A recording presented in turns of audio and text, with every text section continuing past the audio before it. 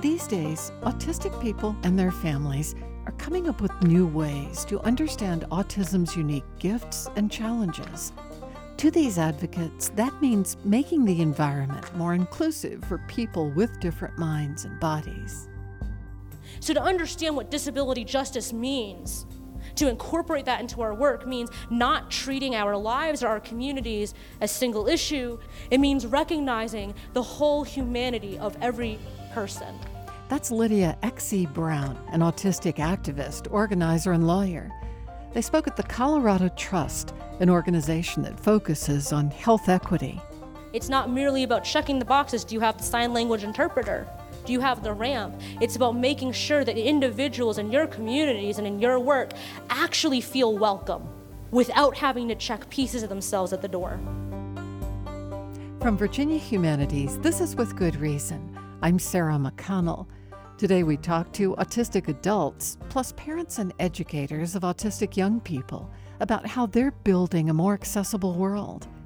Later in the show, how designing classrooms for autistic students can benefit all students, and how children's museums can include autistic patrons in their exhibits. But first, when she noted that her young daughter had delayed speech and dramatic meltdowns, Professor Jen Malia went looking for answers. She discovered her daughter was autistic, but she also discovered something else, that she was also autistic. Now she's written a children's book that stars an autistic girl. Jen, you have a book coming out next year. The title is Too Sticky: Sensory Issues with Autism. Why too sticky? Well, with my own experience as a child, I had some sensory issues, and too sticky was just something that I think a lot of kids that are autistic have trouble with. Both myself and my daughter, we have trouble, touching sticky things and want to wash our hands constantly. So I thought that that would be a good sensory issue to write about for children. The book is loosely based on your own experience. Yes, I didn't know I was autistic when I was a child. I wasn't diagnosed until I was an adult. But when I was looking for children's books for both myself and my kids, I had a lot of trouble finding books that were representing autistic characters in a way that was positive. So that was one of the reasons that I set out to write a book. What do you now realize about the young you that had symptoms of autism? Well, when I was younger, in my generation, now I'm 43, but in my generation, unless you had a severe case of autism, normally you would not have been diagnosed. So at that time, I was very shy as a child. I had difficulty communicating. I'd often sit in classrooms being completely silent and not interacting much unless I was really comfortable, with, a couple of friends that I had. But for the most part, growing up, I knew that there was something wrong, but I didn't know what it was. And I knew that I had these sensory issues. I had trouble walking on like hardwood or tile floors and just a lot of different sensory issues and difficulty communicating.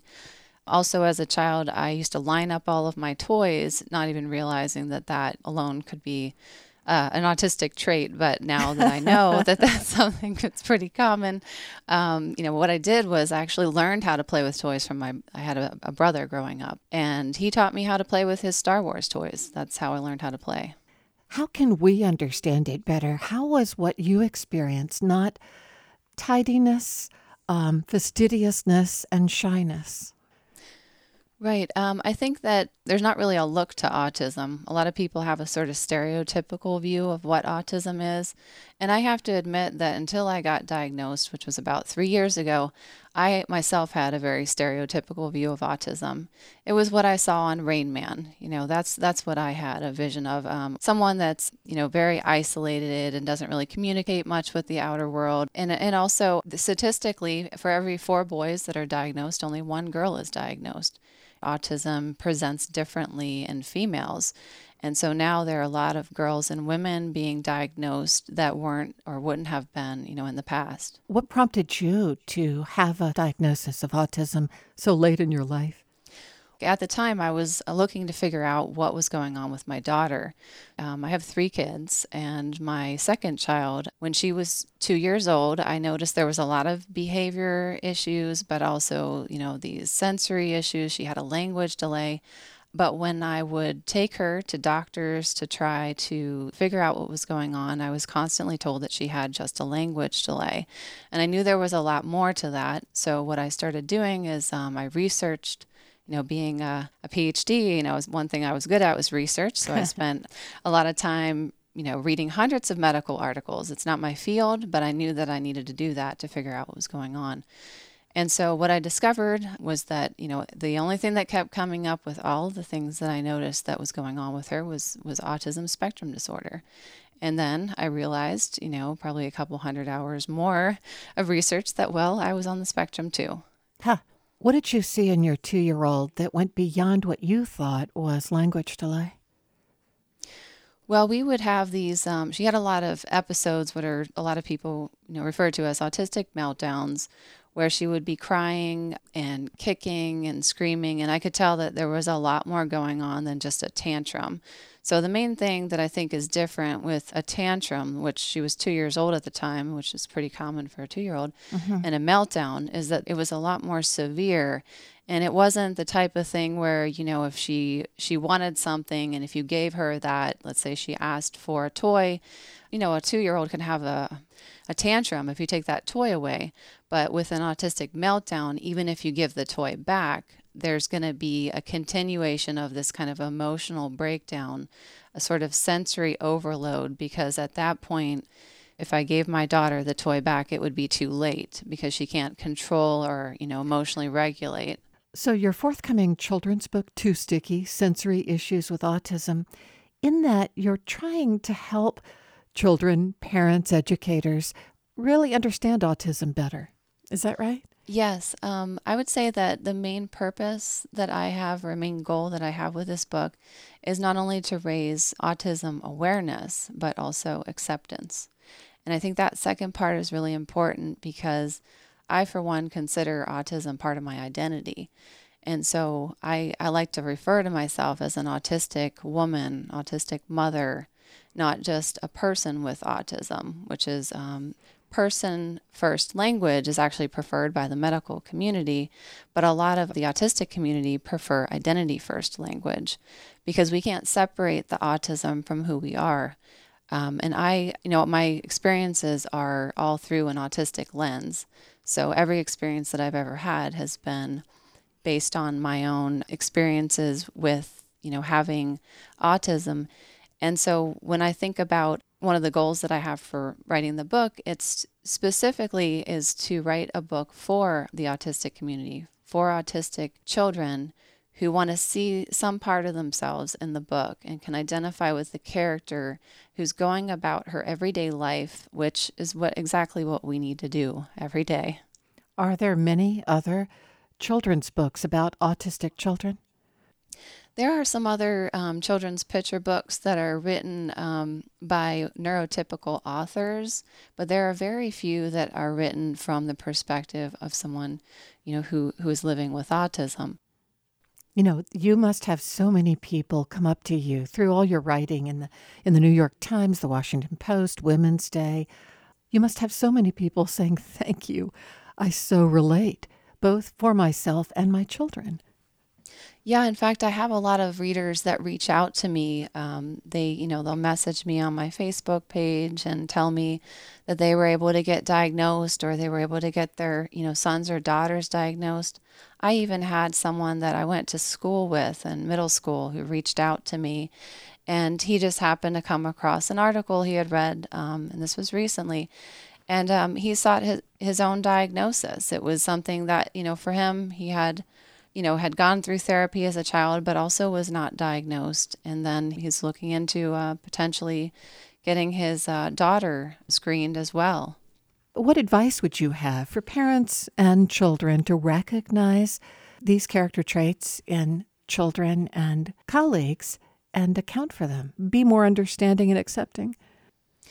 Yeah, I think that a lot of times with, especially if, my kids are more on the mild part of the spectrum and I am as well. And I think a lot of times the reaction that I get when I, mention that either, myself or my kids are on the autism spectrum, it's something like, well, you seem to be doing fine. Like you have, you're a professor and, your kids are, interacting really well with other kids here at the school. And a lot of times that's great, that we are able to do all of these things, of course, but sometimes, it kind of sort of pushes to the side the fact that we are, having a lot of challenges that we have to deal with, and to kind of, dismiss it as, well, sometimes I'll hear things like, well, everybody is a little autistic, aren't they?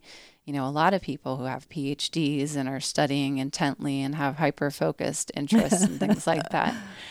And that is true sometimes. There are definitely some people that are on the spectrum that are getting PhDs that, may or may not want to pursue a diagnosis or just have autistic traits. But from the perspective of someone like myself who's diagnosed and does have significant challenges, and my kids do as well, acknowledging that, we are different and we do need accommodation sometimes. And that even if, if we look like we're doing just fine on the outside, sometimes there's things that are, that we're holding in on the inside that are really difficult for us. People are afraid to assume a work colleague or a child has autism. Yeah, I think that's true, that there's still a lot of stigma about, a lot of people I know don't actually want their, writers who don't want to, identify that their children are autistic if they're writing about them. I have treated it with my own family. I've been very open, of course, writing articles about it. And also, all of my colleagues, they know because, I go to readings and I read about being autistic. But I've treated it as something that I'm proud of. And I know that, everybody has their own preferences as to whether or not they want to be openly autistic. But for me, as I said, it's part of my identity. And I don't ever want my children to feel ashamed of being autistic. I want them to also be proud. Well, Jen Malia, thank you for sharing your insights on autism on With Good Reason. Thank you so much for having me. Jen Malia is a professor of English at Norfolk State University. Her children's book, Too Sticky: Sensory Issues with Autism, will come out in the spring of 2020. Coming up next, how museums can design autism-accessible spaces. Jackie Spainhour is a museum professional and the mother of an autistic son. Now she's working on a research project about how museums can improve accessibility for autistic children. Jackie, you recently had a bad experience taking your 3-year-old son to a children's museum. What happened? I did, actually. So my 3-year-old is on the autism spectrum, and my husband and I thought that the best place to take him would be somewhere already suited for children. So we decided to take him to a local children's museum, and there were a number of barriers there that we weren't expecting. Children who have autism tend to dart. They're a flight risk. And so when you go into a space that doesn't have areas that are blocked off or that don't have doorways, then your child is really free to run and dart and roam everywhere. And as a parent, you end up literally chasing them throughout the facility, and then they're not really learning anything or getting much from that experience other than you getting a 30-minute workout. Another issue that we had is they have this wonderful bubble room that I can remember going to as a child, and I knew my son loved bubbles and would love that room. And unfortunately, children with autism tend to zone in on one particular thing that they are fixated on. And there was this large place where they had the bubble liquid and they had multiple wands in that particular area. And each wand had a different color and had different shapes that it made. So the first time that we went in, my son zoned in on this particular wand, and that's the only one that he wanted to play with. And he had a great time. But then when we left that area and we came back, there was another child playing with that wand. And so you can imagine the meltdown that ensued because all of those wands were different, and he wanted the pink one with the triangles instead of the yellow one with the circles. So what ended up happening is we just had to remove him from that situation, and we ended up taking him to a part of the facility that was actually designated for infants. So he was a little old for it, but that particular area had a door. So we ended up staying there in a spot that really wasn't great for his learning and didn't allow him to use the space wisely. So we were very disappointed with the experience.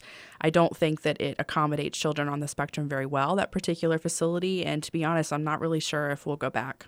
That's so interesting. A place where you had gone and loved as a child did not work for your own child.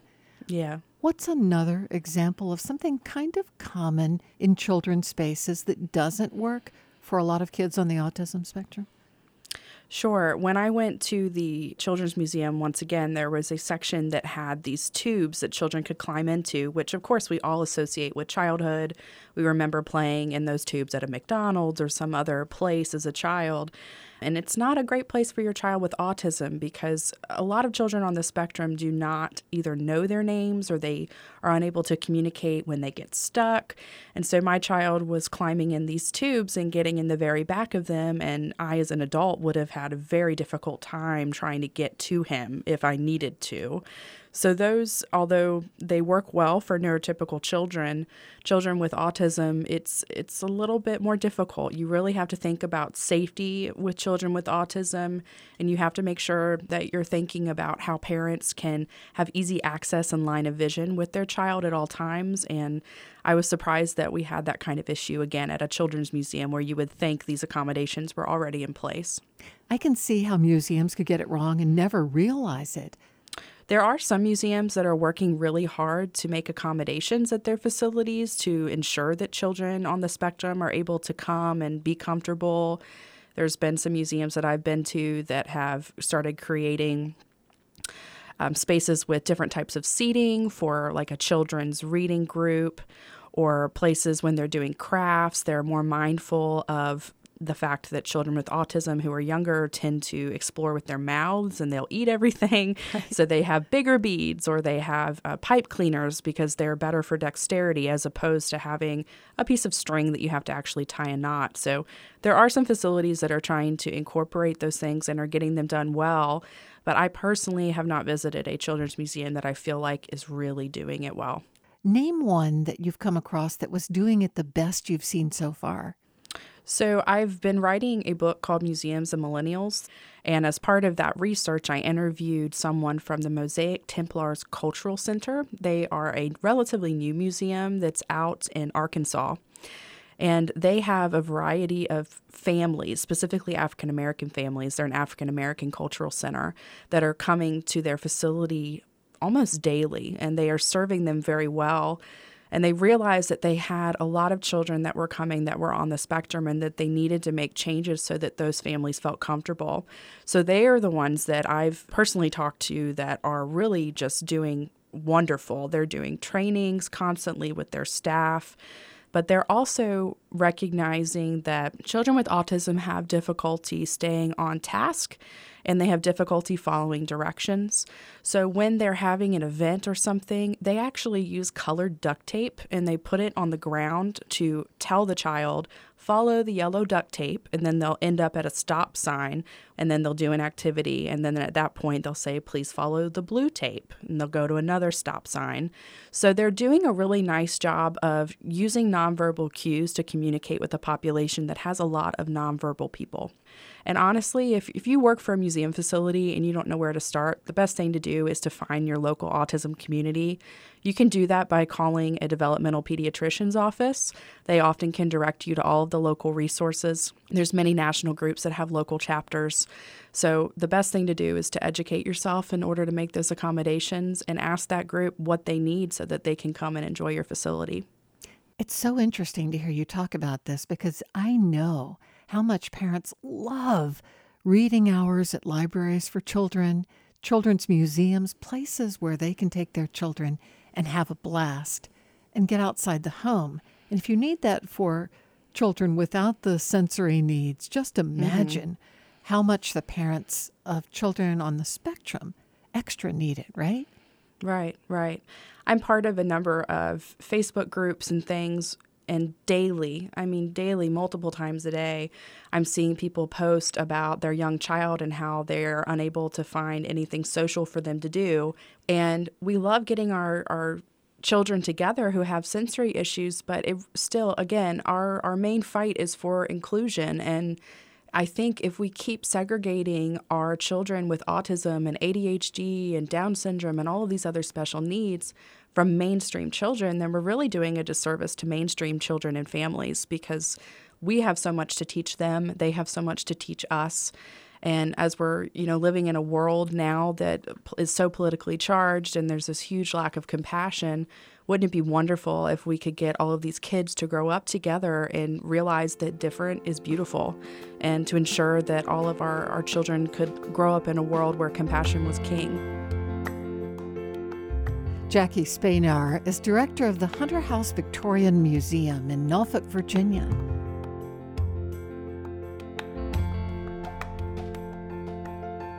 Like museums, schools can sometimes be inaccessible for autistic learners. Radford University professor of special education Leslie Daniel wants to change that, and she has some techniques for designing more autism-friendly classrooms. Some of my favorite strategies, and I have a few go-to ones, using visual supports is probably one of my number ones, and that includes giving somebody a visual schedule, whether that be with pictures or just written words or a combination, to let somebody know, hey, here's what's happening through the day.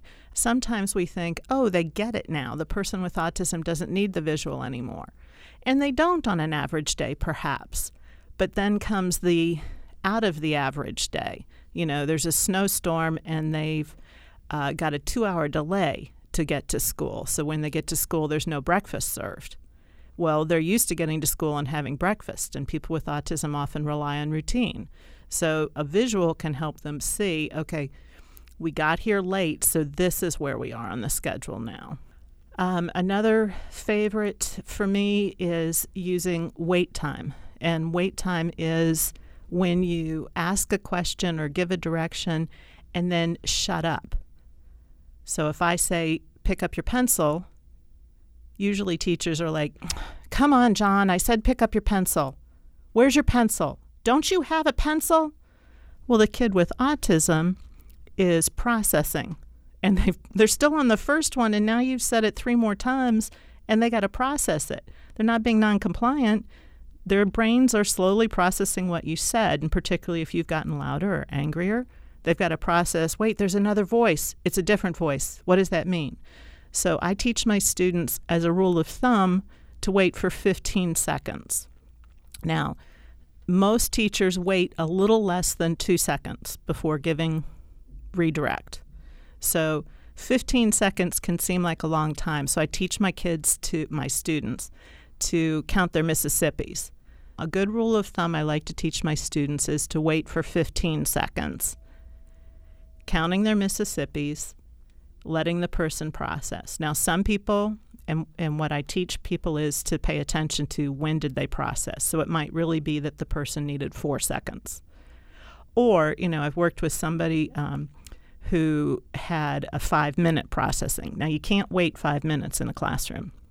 You can wait 15 seconds, particularly if you're preparing all of the students. Hey, we're going to wait until everybody's had time to think. Let's try it out. I just want to see what that feels like. Let's just do 10 seconds.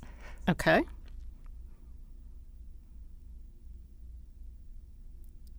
So that's 5.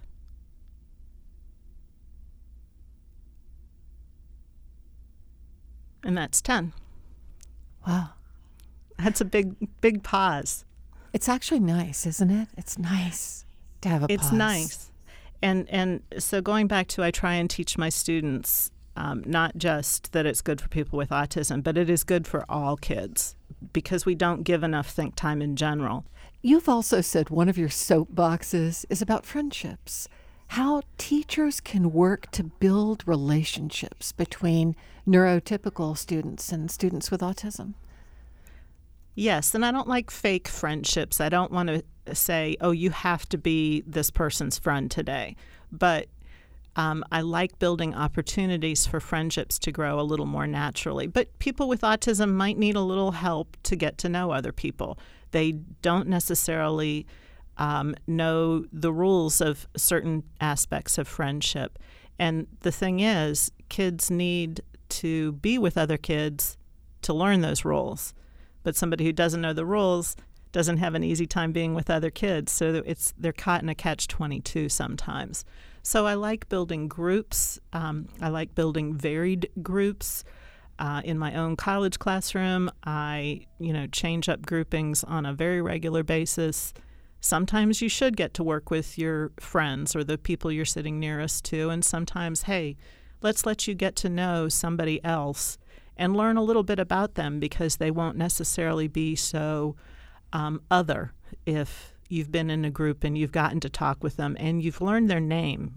So teachers can be mindful of helping people foster relationships.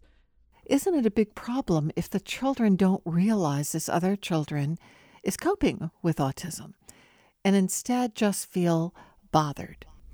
Sure, absolutely. And sometimes with parent permission and child permission, I have, when I was in a K-12 classroom, said, okay, here's what's going on with this person, but only if I have parent and child permission. Right. Because, you can't disclose somebody's disability. So if I can share more about that, and then share also from the perspective of we all have differences. I wear glasses, for instance. I'm also very tall for a woman. So talking about how that impacts my day. And talking about what autism is. And there's some wonderful storybooks that people can get and read with classes, again, with family permission, and with and without the person with autism there. Sometimes you might want to have a more difficult conversation that the person would rather not be around for. But as much as possible, I like to celebrate. Autism comes with a lot of strengths. I'm super curious about the strengths. Yes. So autism, some people with autism have an incredible focus, an incredible eye for detail. I had one former student who could look down at the ground and see a 4-leaf clover and pick it up. Yeah. He became incredibly popular on the trip to Monticello one year when in about 2 hours he found 9 4-leaf clovers. I've never once in my life found a 4-leaf clover, though I have looked. And right. He can just bend down, and because that's his eye for detail. He can see in a field of green clovers the one that is 4-leaf. And I know a lot of people with autism who would not do without their autism. I am not somebody who wants to cure autism. I like people with autism, but I do want to help people with autism be comfortable in the life that they choose to live and to have the skills that they want. Well, Leslie Daniel, this is fascinating. Thank you for sharing with me and With Good Reason. Thank you for having me.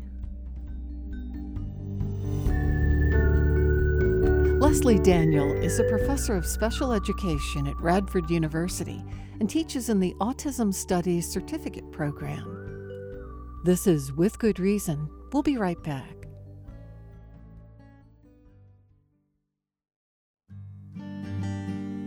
Welcome back to With Good Reason. From Virginia Humanities, I'm Sarah McConnell. Temple Grandin was first diagnosed with autism when she was 2. She was nonverbal until the age of 4. Back then, many autistic children were institutionalized, but Temple Grandin says her mother worked tirelessly to teach her how to interact with the outside world. My mother had parties, and when my mother had a party, I had to greet each guest, and there was no calling them by the first names. It was, good evening, Mr. Wood, shake hands, learn how to shake hands. Good evening, Mrs. Wood. And then I served the snacks. You see, everything socially, as someone on the spectrum has to learn like being in a play. Now, so many years and hurdles later, Grandin's autism has helped her become a national leader in the livestock industry. With Good Reason producer Allison Quantz traveled to the University of Virginia College at Wise to hear her speak. At this point, pretty much everyone has heard of autism. It's a developmental disorder characterized by certain behaviors, including a common inability to connect socially. And yet, Temple Grandin, who was diagnosed with autism at age 2, connects with people and animals everywhere she goes. My name's Temple Grandin. I met Grandin at the University of Virginia College at Wise in far southwest Virginia. So small and far from major cities, at first glance, Wise is perhaps an unlikely stop for Grandin. And yet, You got lots of good beef cattle around here. immediately, she connected. This is prime country for raising cows and calves. You ever gone out and just watched them? Grandin is not known simply for her autism. She's known because, despite her autism, well, in fact, probably because of her autism, she's had a remarkably successful career in the livestock industry. She designed a humane slaughterhouse system that processes more than half of the beef eaten in America.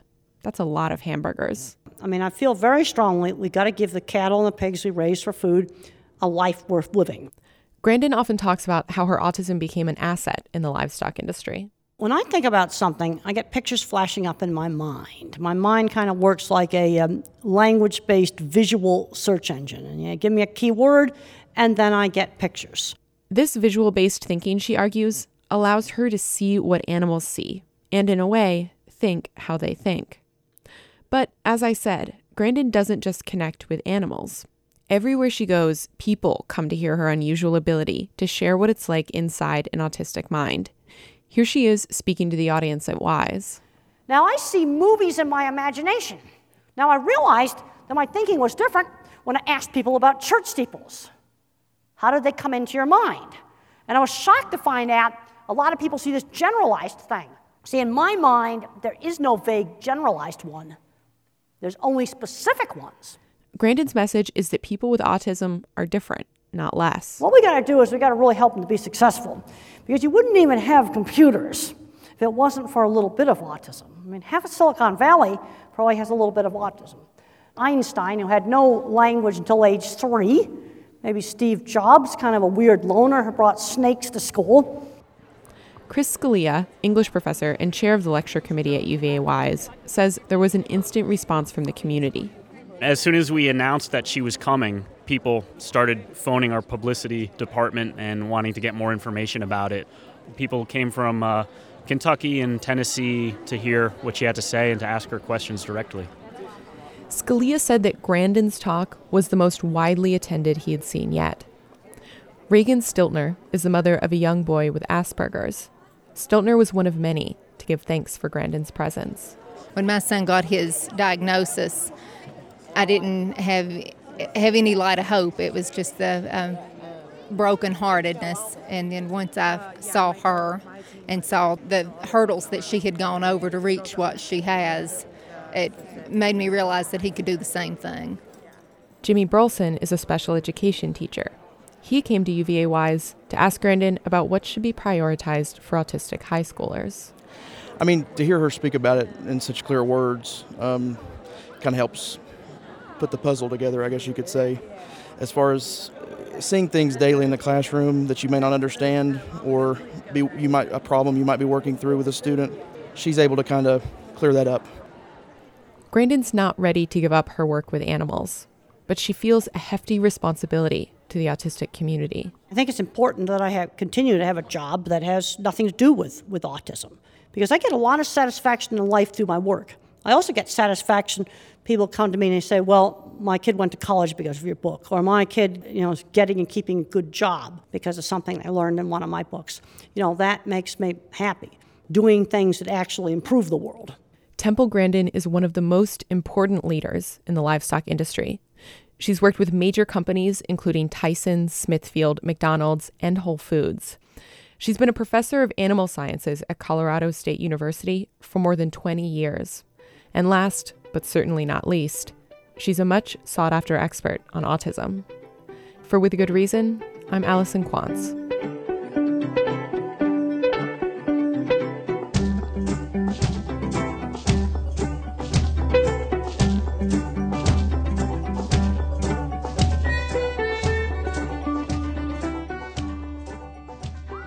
For decades, movies and books have shaped the way we think about what autistic people can and can't do.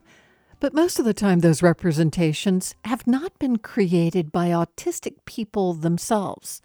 For example, Dustin Hoffman, who is not autistic, plays Raymond Babbitt, whose face shows little emotion and who could memorize vast amounts of information. Sally Dibbs, Sally. 461-0192. How did you know my phone number? How'd you know that? Said read the telephone book last night. Dibbs, Sally. 461-0192. He remembers things, little things sometimes. Very clever, boys. I'll be right back. How'd you do that? How'd you do that? I don't know. You memorize the whole book? No. You start from the beginning? Yeah. How far did you get? G. G? G. Godsake. William Marshall Godsake. You memorized to G? Yeah, G. A, B, C, D, E, F, G. G. Half a G. But some argue that portrayals like this can narrow our understanding of autistic people's experiences and even reinforce harmful stereotypes. So what's changed in the 30 years since Rain Man? And what happens when autistic people write their own stories? Christopher Foss is a professor of English at the University of Mary Washington. He's looked into how autism is portrayed in literature and film. Chris, are there many movies where autism is a theme or the main character is autistic? I don't know if I'd say many, but there certainly are enough to teach a course on them. The older films, usually you would tend to see autistic characters being relatively minor characters simply to advance the plot or to enable some sort of realization or movement for the major characters. For example, Elvis Presley's last major feature film, Change of Habit from 1969, features a young autistic child who's a patient in Elvis's inner city clinic where Mary Tyler Moore has been volunteering to work with him. And it is in their work with her that they kind of come together romantically. So that's really her purpose in the plot. And you also see in that movie a much older understanding of autism, the refrigerator mother theory, where the child is autistic because of some sort of rejection on the part of the parent, the mother in particular. And the way Elvis and Mary Tyler Moore treat her is to try to somehow get her to get all of the rage that's inside of her out. That's what's caused her to kind of withdraw into her own world. Refrigerator mother being the cold mother who withdrew her love. Right, exactly. Now what do we think about autism? Now it's a lot different. You can still find, I think, plenty of cultural scripts that are out there that still see autism in terms of a disease, something that needs to be cured, that you want the individual to somehow recover from or emerge from. But increasingly, there is a competing sort of storyline that emphasizes autism as human variation and difference, as neurodiversity.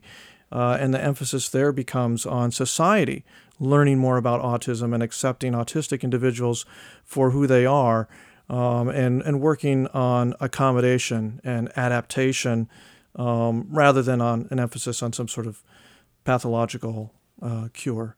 Starting with film, then, when did we first start to see autism depicted in film? I can think of Rain Man. And Sure. when was that? Late 80s? Yep, that's 89.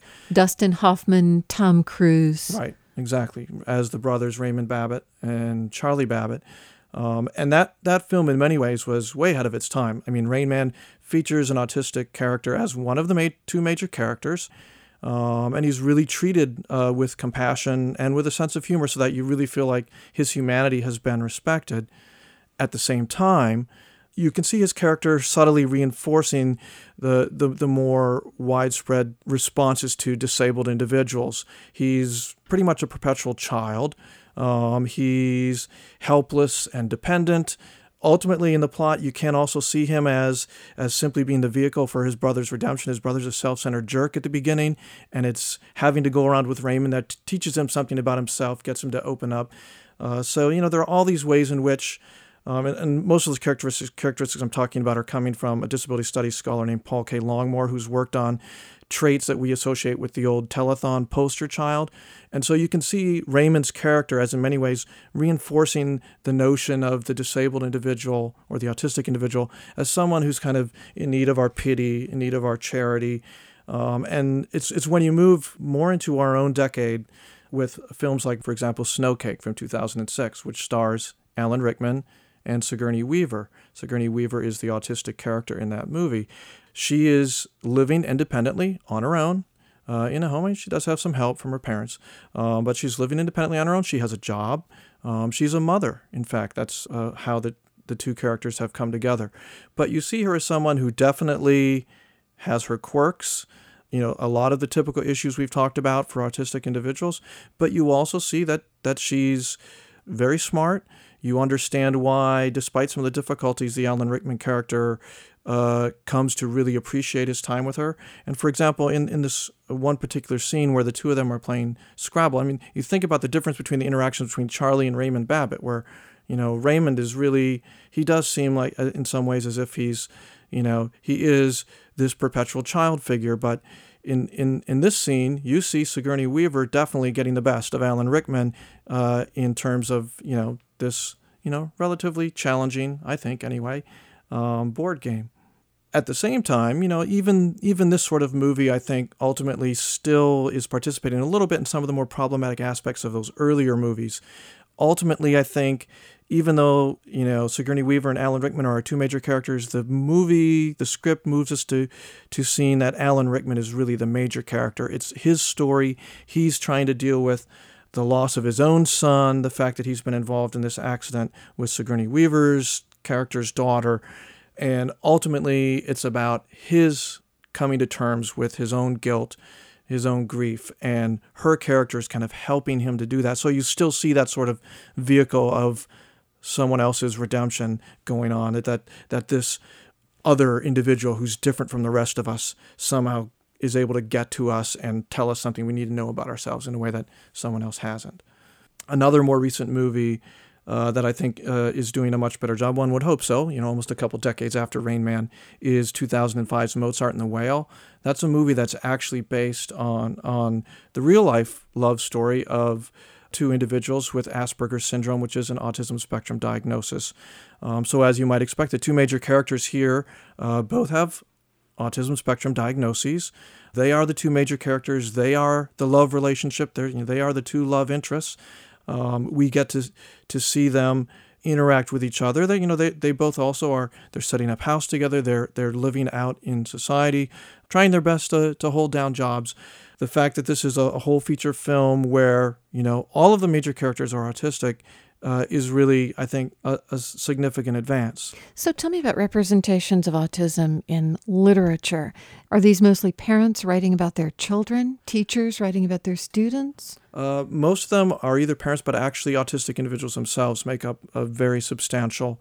Again, that's, one of the old perceptions was an autistic individual is someone who's sitting rocking and can't really communicate, when in fact there are many highly articulate individuals with autism out there, and a number of them are telling their own stories.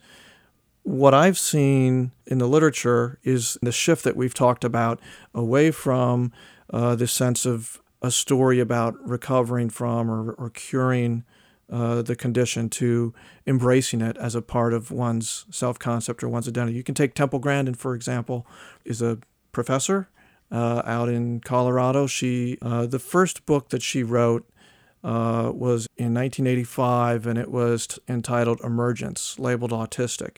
In that book, she's talking about emerging to some extent from the label of autism. And she says that she's writing it in part to kind of disprove the sort of notion of once autistic, always autistic. Even just a decade later, in 1995, when you take a look at another one of her books, Thinking in Pictures, you can see that she's already moved away from that sort of sense of the story of recovery or emergence, and instead she's focused on adaptation. And she says in that book, for example, if she could snap her fingers and be non-autistic, she wouldn't anymore because it's part of who she is. So that, I think, is a pretty dramatic shift in terms of how a lot of these writings are representing autism. And you can take a look at Barbara LaSalle has a book called Finding Ben from 2003. She's a mother. It's about her son. Dawn Prince Hughes has a book, 2004, I think, Songs of the Gorilla Nation. 2007, John Elder Robison, who's the brother of Augustine Burroughs, the Running with Scissors, which was a popular book not too long ago, Look Me in the Eye. And all of these accounts are very much ultimately getting to a place where they want to insist upon their autism spectrum diagnosis as essential to their self-concept and something that they can actually embrace and celebrate rather than something that they wish they could somehow be cured of or emerge from.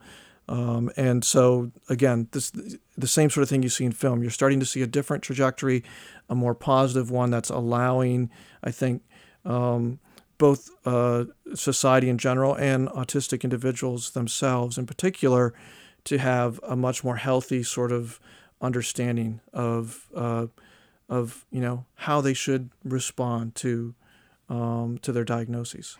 What have you noticed about the change in how autism is represented in literature and film over time? I do think that there is increasingly more of an opportunity for stories, again, that are focusing more on acceptance of autism as human variation and difference rather than a pathologizing of it where the emphasis is somehow on the autistic characters as definitely very different from the rest of us and potentially defective in some way in need of a cure. And I think that in both film and literature, you can see, not that the older models aren't still there, but you can see increasingly new possibilities for autistic characters or autistic individuals being represented in these two media to be represented in this different, I would say, more welcome, more positive light. If people are interested in reading one of these books, is there one in particular that you would highly recommend? It kind of depends on what you're looking for. I think that the Temple Grandin books are usually the best place to start. And that is Emergence and Thinking in Pictures. She has a number of other more recent ones as well. If you're an animal lover, you might appreciate the Dawn Prince-Hughes book because it's very much focused on her powerful connection with gorillas that she works with as part of her advanced degree work. What is the name of that one again? Songs of the Gorilla Nation. The John Elder Robeson book that I mentioned. If you're, a rock and roll fan, for example, he's someone who's diagnosed later in life, as is Dawn Prince-Hughes. And so he's spending a lot of his life trying to figure out why he seems so different or why people respond to him so differently from others. But he goes through a number of jobs. He designs computer games. He ends up designing all kinds of special effects for Kiss and is going on tour with the rock band Kiss. So that's a narrative that it's not as much explicitly about giving you all kinds of information about autism, but it's a narrative that's focusing on John Elder Robeson, the individual, and his Asperger's syndrome diagnosis is part of who he is, but it doesn't have to be the whole book. And again, that's something that I find refreshing. Why did you start getting into a study of autism in literature and film? Why did you care? Well, first off, I did grow up in a family with two brothers and a father who lived with chronic illnesses and, as a consequence, with multiple disabilities.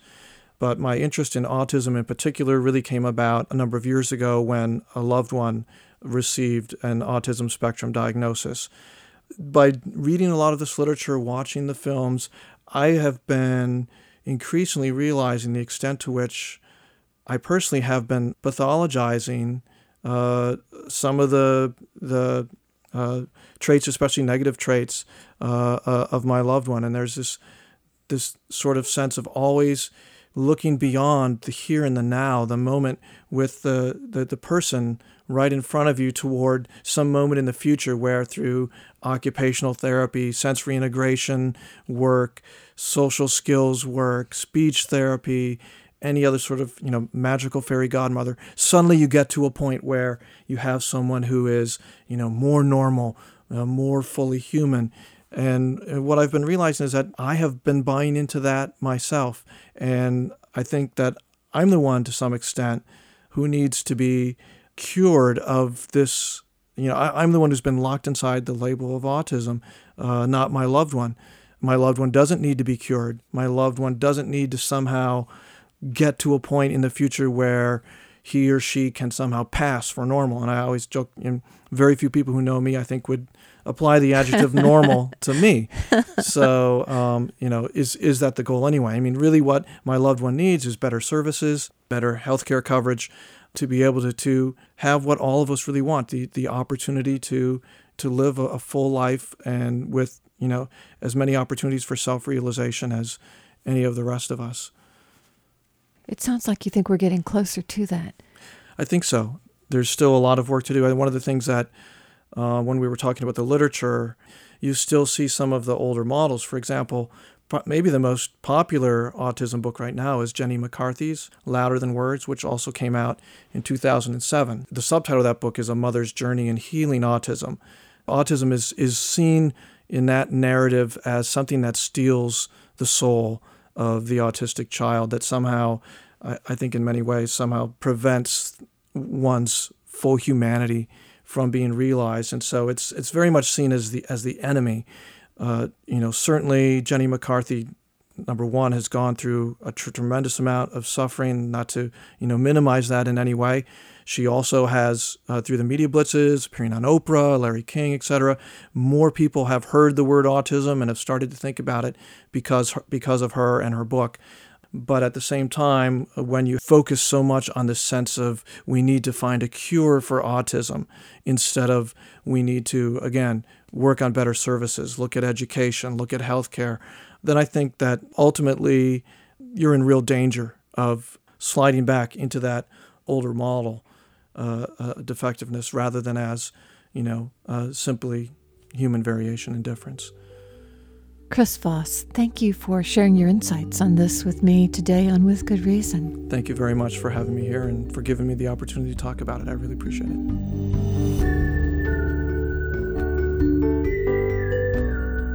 Christopher Voss is a professor of English linguistics and communication at the University of Mary Washington. He's also co-editor of the book Disability in Comic Books and Graphic Narratives. Major support for With Good Reason is provided by the law firm of McGuire Woods and by the University of Virginia Health System, pioneering treatments to save lives and preserve brain function for stroke patients. uvahealth.com. With Good Reason is produced in Charlottesville by Virginia Humanities. Our production team is Allison Quantz, Elliot Majerzik, and Cass Adair. Jeannie Palin handles listener services. Special thanks this week to Bill Foy of Virginia Tech, Ray Lenz and Todd Washburn of WHRV, and the Colorado Trust. Find us in your favorite podcast app or go to withgoodreasonradio.org.